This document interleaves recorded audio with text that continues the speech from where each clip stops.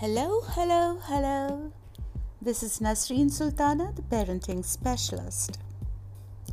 Today I'm going to talk about a very common parenting myth. You're only as happy as your saddest child. Have you heard about that? Let me narrate a small story for you. We were sitting in my kitchen. Mid-conversation, my friend said something that grabbed my attention. You're only as happy as your saddest child. I nodded. The statement seemed like it must be true. What mother could be happy if her child wasn't? Isn't that a parenting myth? You're only as happy as your saddest child. #parenting. The conversation continued on other things, but that statement stuck with me. I played it over and over in my head after she left.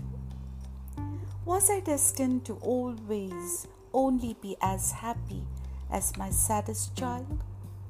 Would my happiness never again be in my control? What she said had seemed logical at that time. What kind of mother would I be if I could find joy when my children are unhappy and suffering? But something about it gnawed at me. It didn't sit right. At first, I couldn't quite put my finger on why.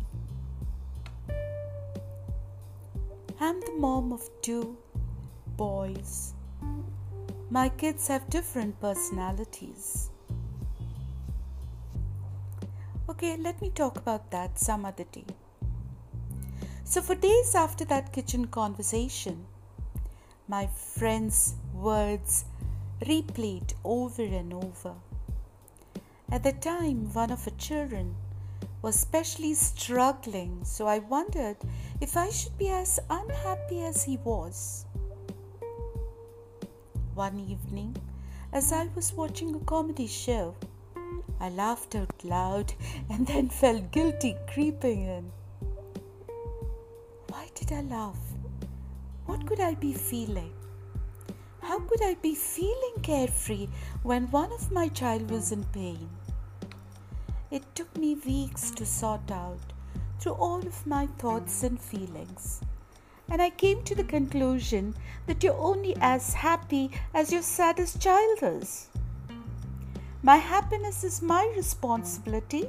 It's not dependent on those around me or even my circumstances. Or, of course, it's easier to feel happy when life is going well. Thoughts creeped inside me.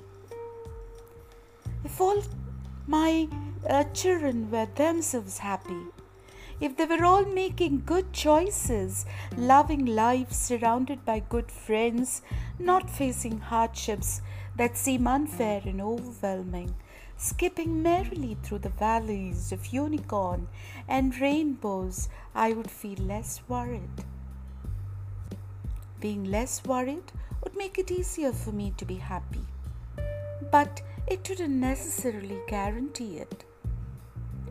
One thought came coming back to me when I was contemplating this was that if my kids always see an unhappy mom, that will make them less happy. One of my jobs as parenting is to model positive traits for my children. If I want to teach them that they are responsible for their own happiness, that is something I have to show them.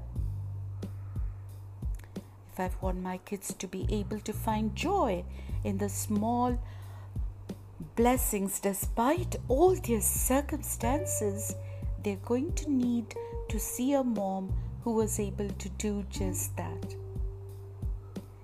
Choosing to be unhappy in solidarity with my saddest child won't take their sadness away.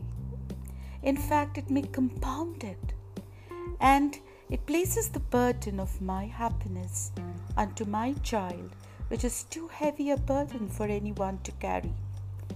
So, Mama, you're not destined to only be as happy as your saddest child. You're destined to be as happy as you choose to be. I know that watching your child suffer is painful. It is gut-wrenching. Sometimes the unfairness of it can almost overtake you. But that does not have to rob you of your joy. When your child sees you finding delight in just being with them, in counting the hair on his eyebrows, in watching his face in the sunlight, in snuggling on the couch, in playing a card game, even in the blessing of being able to cry together, they learn to find a bit more joy too. Your smile is more powerful than your words. Sometimes I get it right. I see the opportunities to infuse joy in my life. I take those and make the best of them. Other days, I let my circumstances define my mood. I feel held hostage by things out of my control, and pity takes my residence in my mind.